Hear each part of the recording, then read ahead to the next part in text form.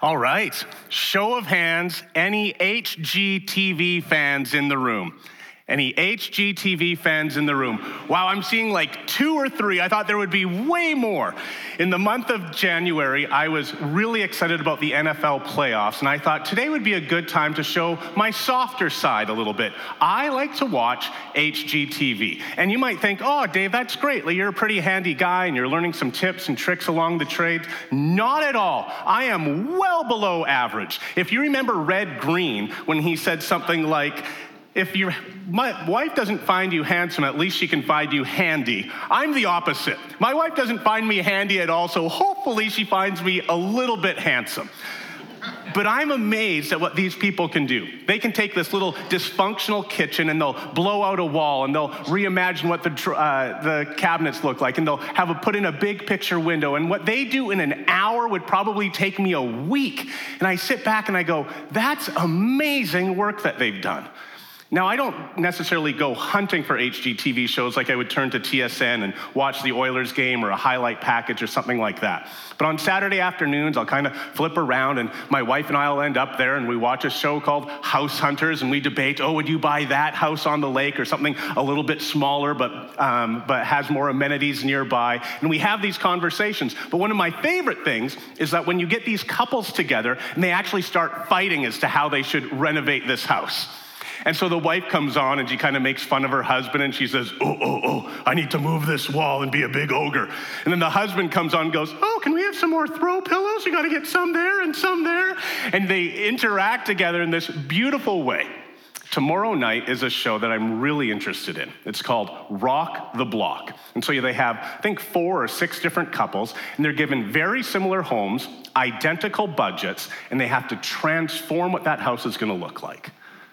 Keep that in mind for the end of the sermon. Let's pray. Heavenly Father, thank you for our church family.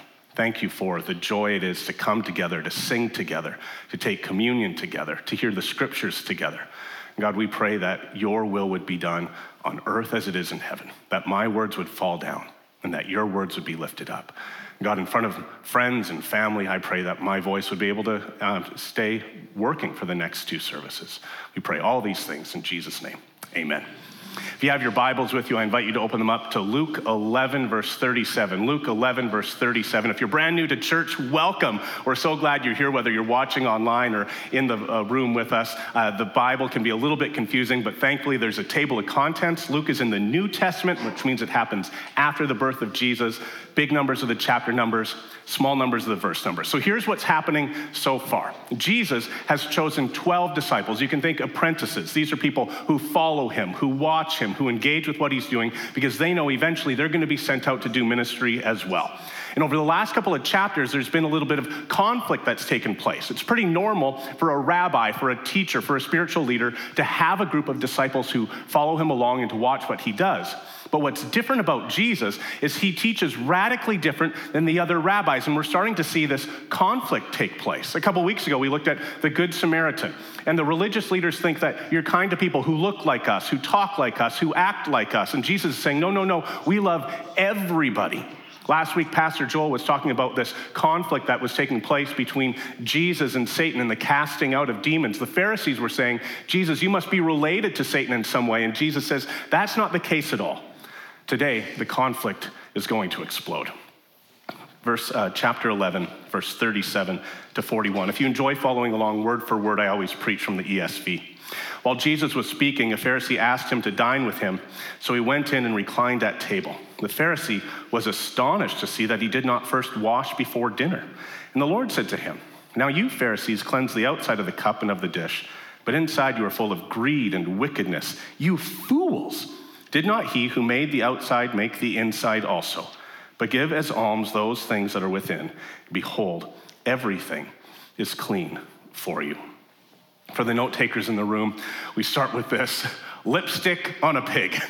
Now, this isn't necessarily a point. I'm not going to invite my cousin Craig, who's a pig farmer out by Tofield, to come in and tell you how to put lipstick on a pig, but it would be quite a fascinating message. He'd probably say something like, well, we can wrestle the pig first, or we can hog tie it, or we can tranquilize it. We should bring up Pastor Joel and see how quick that trank dart works. That would be really something special. But what is really going on is Jesus is terribly disappointed with how the Pharisees are acting. If you were an average Jew listening to what's taking place between Jesus and the Pharisees, you wouldn't even blink an eye that one of the Pharisees invites Jesus for dinner. You think, oh, here's a religious leader. Here's Jesus, this great teacher. Of course they're going to get together and talk about God. So as the Pharisee invites Jesus over, the crowd starts to disperse, and then they start having this meal together. The problem begins when they sit down, and many different translations all use different words, but has the same kind of big idea as to how this Pharisee responds to Jesus. We see that that he's astonished, that he's surprised, that he's marveled, or that he wondered, how could Jesus not have washed? It makes me think of this Larson cartoon. I'm not sure if you ever follow Far Side, but there's this great picture of this man who walks out of the bathroom and the alarm's ringing because he hasn't washed his hands, and the people look at him in absolute disgust. Now, there might be some historical context that would be helpful. A majority of us in this room are probably looking at the English Standard Version or the New International Version. And when you look at verse 38, you see he did not wash before dinner. And if you're like me, you think to yourself, well, what's the big deal? But look at how a different translation does this. The NASB says, when the Pharisees saw this, he was surprised that Jesus had not first ceremonially washed before the meal. The word here in the original Greek is baptizo. It's where we get the word baptism, and it adds a whole other layer to what's taking place. In other words, the Pharisee isn't concerned about Jesus' hygiene before the meal. The Pharisee is deeply concerned about Jesus' ceremonial cleanliness before the meal. Now, still, you might look at this and go, well, still, Dave, why didn't Jesus ceremonially wash his hands? Why would he not have done that? But there's a couple things that are taking place here. In the Old Testament, in the Torah, the Genesis, Exodus, Leviticus, Numbers, and Deuteronomy, Moses gives the Jews 613 laws to follow. What happens is these lawyers, these religious scholars, take those 613 laws and they expand on them, creating human tradition.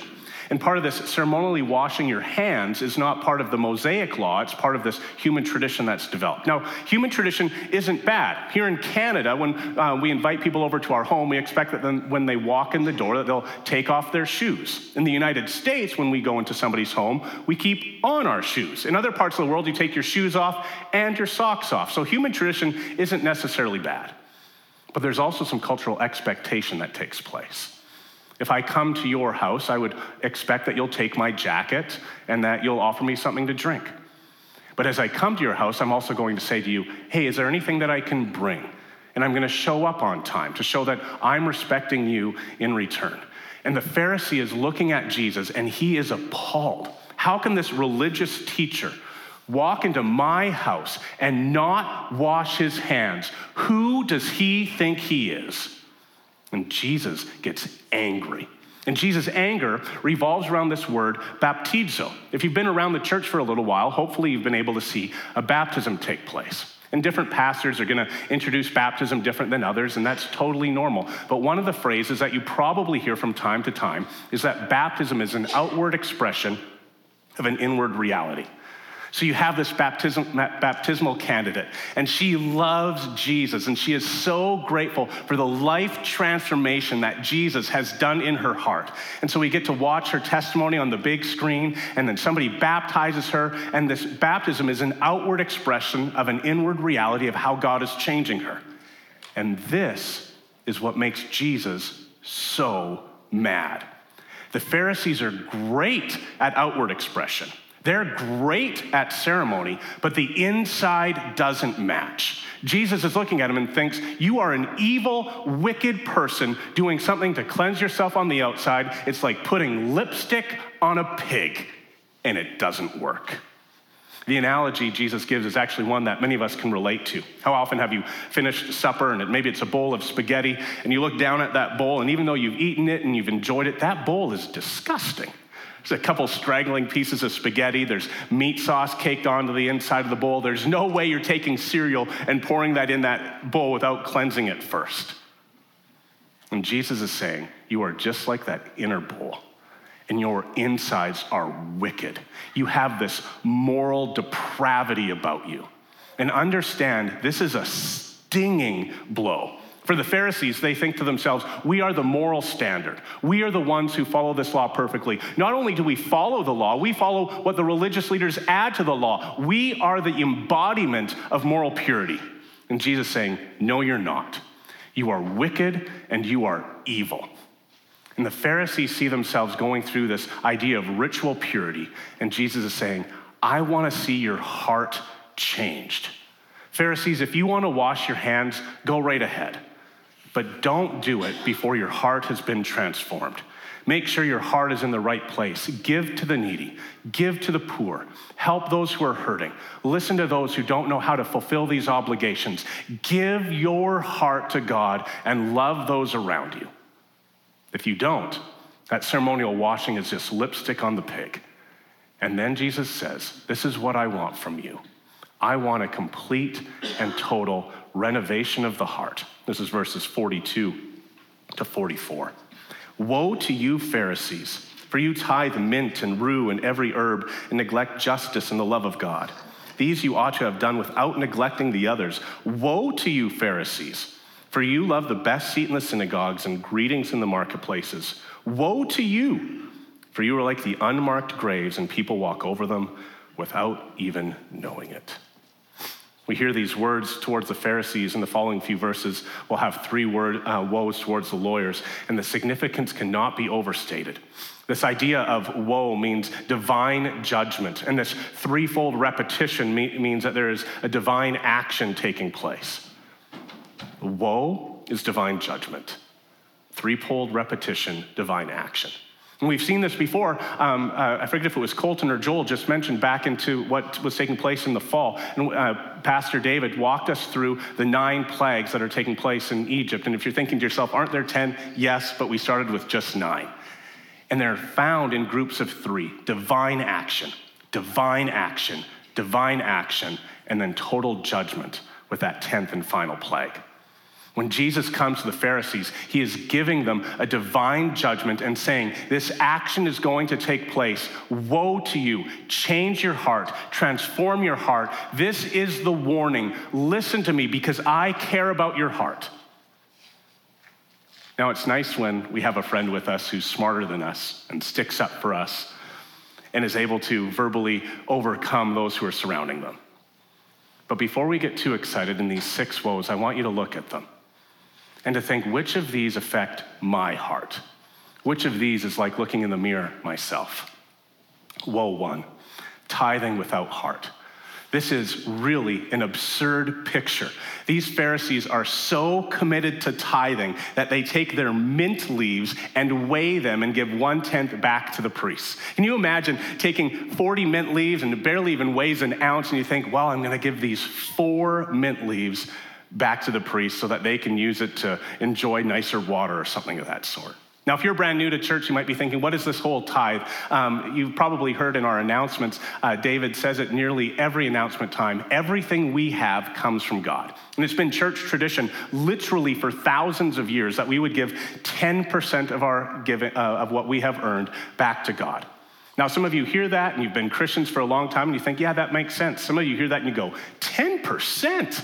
Have you seen inflation? How could I afford that? If I made $5,000 a month, that would be $500 that you would be asking me to give each month. But if you're brand new to church, or maybe you've been here for a little while and you're thinking, man, I don't know about this giving thing. Don't worry about 10%. Where can you start? Maybe you give 1% or 2%. Maybe you say, you know what, God, every time I come to church, I'm going to give $20. That's awesome. It's a place where you can start and build on. So Jesus is looking at these Pharisees and he says, good for you. You're giving your 10%. That's wonderful. But on the way to synagogue, you walked right by a single mom asking for food and you didn't even give her a second glance. Are we tithing without heart? Do we just give without even thinking about it? Or do we think about the people who are around us? Do we have eyes to see those who are hurting? Opportunities to give to those who need it most? The second thing is seeking reputation. The Pharisees enjoyed being invited to parties and receiving seats as honored guests. When you meet them in a marketplace, you were actually expected to bow to them and give this elaborate greeting, and they would kind of boast in this sunshine of, wow, look at how important I am. And it makes you think, man, how often do we do that ourselves? How often do we seek to be more reputable in our own fields or at church? When we show up every Sunday. How much did you give to that last giving project? This is how much I gave. And we wear our best clothes, not because we want to give God our best, but because we're hoping that somebody will look at us. And we invite somebody over of importance to our home, and they say yes, and then we tell everybody that we had somebody important into our home. How often do we seek reputation? I think it was Charles Spurgeon who gave this wonderful illustration of a man working in a king's court. He was working in a king's court. This farmer showed up, and this farmer wasn't much to look at. But the king welcomed him anyways, and the farmer said, "Oh, great and kind and gracious king, I give to you the best of my garden, the best my produce has to offer." And the king, so moved by this farmer, says, "Thank you for your generosity. I want you to oversee all of the king's gardens." This man working in the king's court thought to himself, that's fascinating. If this farmer did that, what would happen if I give him a horse? And so the very next day, this man who works in the king's court brought to him a horse and says the exact same words, "Great and glorious and gracious king, here is a horse that I have for your stables because of your kindness." And the king says, "Thank you." And the man, a little bit perturbed, looks at the king and he says, "I don't get it. Yesterday a farmer came and all he gave you was some lowly produce, and you gave him the king's gardens. I'm giving you the horse, and all you do is say thank you." And the king replies, "That man gave me the vegetables. You're giving yourself the horse." How often do we seek after our own reputation? The third woe to the Pharisees is false living. The Pharisees think they are leading their followers into life, but the opposite is true. They are leading their followers into death. And this is a damning statement. And Jesus is looking at them and says, "Yep, you tithe. Yes, you have the Torah memorized. Yes, you have prestigious seats, but your heart is so corrupt that you are defiling everybody who follows you." How often do we show up to church and we think, oh, we're just putting on a good show? I can show up for an hour and I can smile and I can shake some hands and I can sing some songs and I can take communion, and I've got my phone out in front of me and I'm following along in the Bible for a little while until Dave gets boring. Then I'll check Facebook or what's happening with my fantasy hockey team. What does the world see? What does your family see? Your coworkers, your classmates? Do they look at you and say, that is a man, that is a woman who is different and stands out in the most positive way?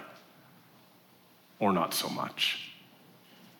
Suddenly, this new face enters the scene. We see it in verse 45. One of the lawyers answered him, "Teacher, in saying these things, you insult us also." A lawyer is a religious scholar. The lawyers are writing all these laws that the Pharisees are enforcing, and it's just piling up on those who are trying to be good followers of the Torah. This is what we read in verses 45 and following. And Jesus said to them, "Woe to you lawyers also. You load people with burdens hard to bear, and you yourselves not touch the burdens with one of your fingers. Woe to you, for you build the tombs of the prophets whom your fathers killed. So you are witnesses, and you consent to the deeds of your fathers, for they killed them, and you build their tombs. Therefore also the wisdom of God said, I will send them prophets and apostles, some of whom they will kill and persecute, so that the blood of all the prophets shed from the foundation of the world may be charged against this generation. From the blood of Abel to the blood of Zechariah, who perished between the altar and the sanctuary. Yes, I tell you, it will be required of this generation. Woe to you lawyers, for you have taken away the key of knowledge. You did not enter yourselves, and you hindered those who were entering." It's about heavy burdens. And here's the worst part. These lawyers aren't even following the own laws that they're creating. These lawyers are saying, if this is what it means to honor the Sabbath, here are the 39 rules surrounding the Sabbath that you need to do. To put that into perspective, think about these Lent practices that we've been doing over the last little while. And rather than just saying, hey, last week was no background noise, no listening to the radio, no listening to the podcast, no having a TV in the background while we eat just for background noise. But rather than just offering it as a practice, an opportunity to draw closer to God, which I thought David did a really good job of in his announcements, but we say, if you don't do this, you are not welcome back to synagogue. And by the way, we're the only synagogue in town, so it'll be quite the punishment that you cannot come together with your group of fellow Jews, your group of fellow Christians. Oh, and Jesus, he's actually going to be suffering quite a lot more than just having no background noise. So as we go through these Lenten practices over the next 6 weeks, it's going to add on top of each other. No background noise, no social media. Next week is no junk food. The week after that, I believe, is no TV. And you hear this and you think, oh my goodness, this is really, really hard. Meanwhile, I invite all the staff to my house and we have a dance party and we're having junk food and taking pictures and we're putting them up on Instagram and people are getting upset. And Jesus is saying that is no way to treat those who are attending the church. Then he gets really particular. I'm sorry, I think I'm a little bit off. My apologies. He looks to the blood of the prophets. The gloves are off and he's about to let the Pharisees just have it. And he looks at them and he says, you quote these great prophets, you quote Elijah and Daniel and Isaiah and all the rest, but you are no better than your forefathers who killed them and put them in the ground. Who brought Jesus to be killed before Pilate? The religious leaders. After Jesus ascended to heaven, who took the apostles and the other leaders and persecuted them and imprisoned them? The religious leaders. Who persecuted all of the followers of Jesus in those early years after Jesus rose from the grave? The religious leaders. One other comment, and it's small, but it's one of those things that I think reveals this divine author. If you look really closely at verse 51, it says, from the blood of Abel to the blood of Zechariah. I think this actually reveals a divine author. From A to Z. Now you might look at that and go, Dave, I don't know if it reveals a divine author. It's clever writing. But think about this.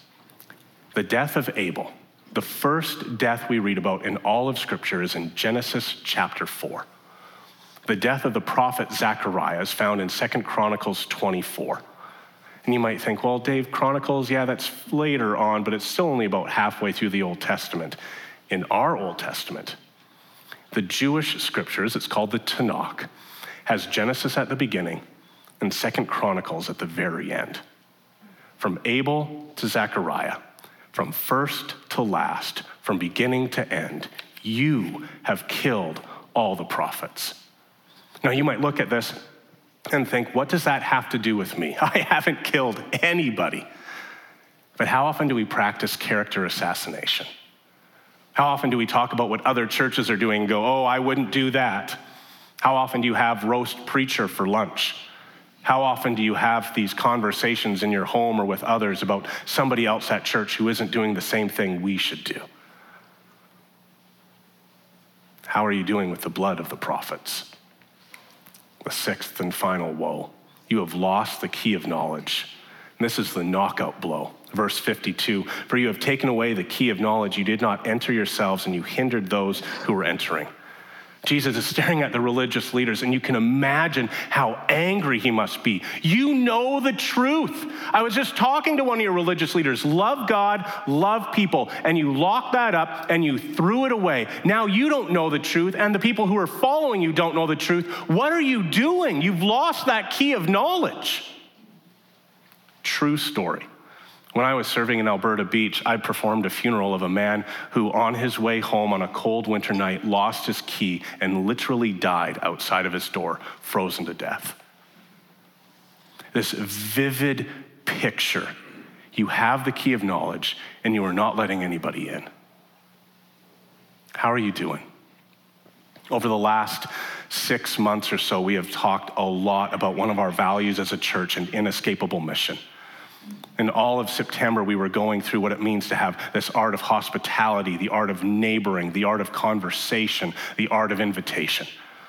The book of Exodus is this beautiful story of redemption and God using humans like us to bring people to understand who he is. In January, hard questions, equipping you to answer the difficult questions that people are having this very moment.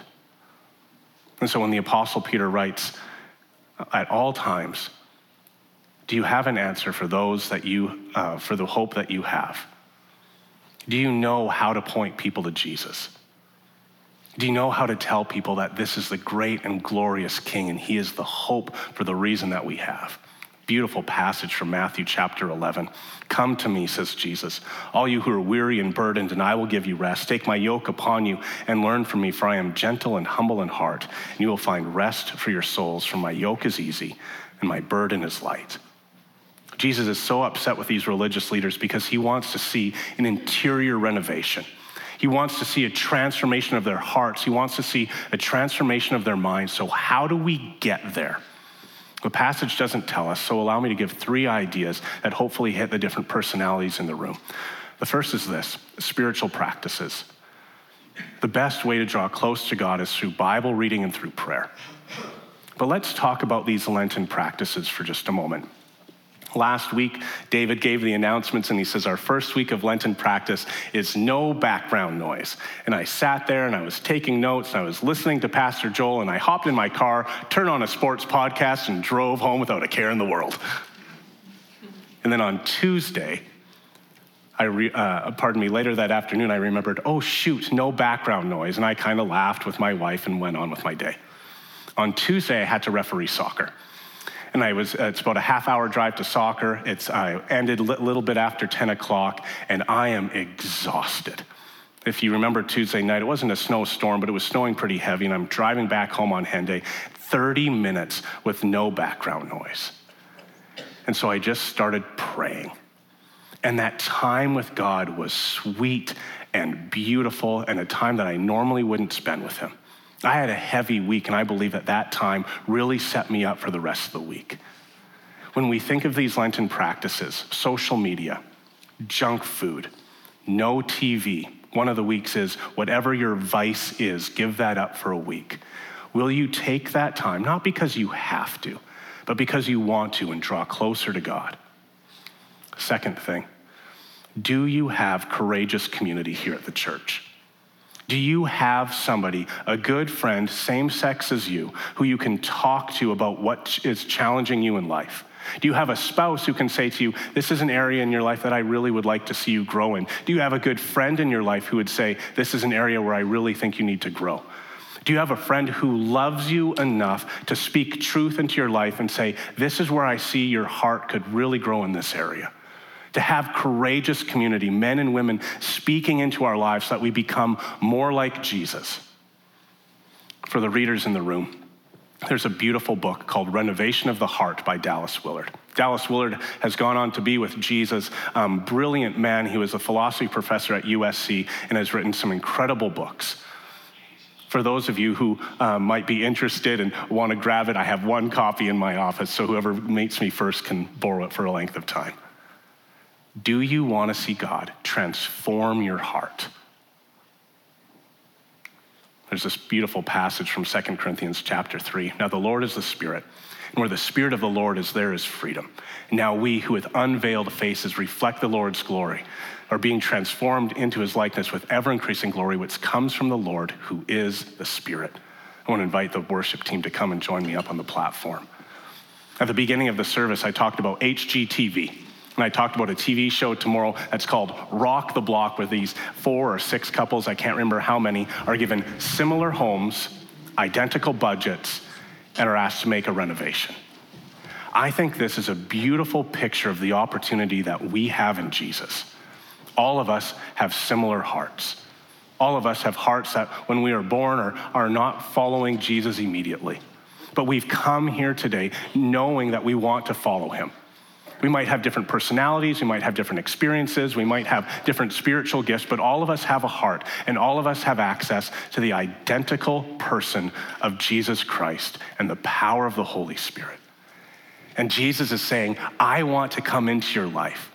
I want to transform your heart. I want you to look so much like me that the world around you would see you and say, what is different about you? Tell me the hope for the reason that you have, and do it joyfully. And all of us are going to look different in the end. Some of us are going to be amazing at having coffee. Some of us are going to be amazing at serving behind the scenes. Some of us are going to be in different workplaces, community leagues, homes, and schools. But all of us have the opportunity to share with others, this is what a renovated heart looks like. And that's what Jesus is calling for us today. Let's pray.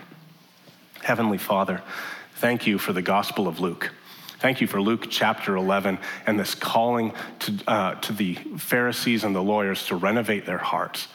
May we be people who want to renovate our hearts, to be more like you, to be changed, to be transformed, to have this interior renovation take place. And that we would be a church that loves so deeply, that we would invite people to understand who Jesus is, that we would include people who walk into our buildings and our homes, that we would invest in seeing the next generation learn about Jesus. We pray this in your holy name. Amen.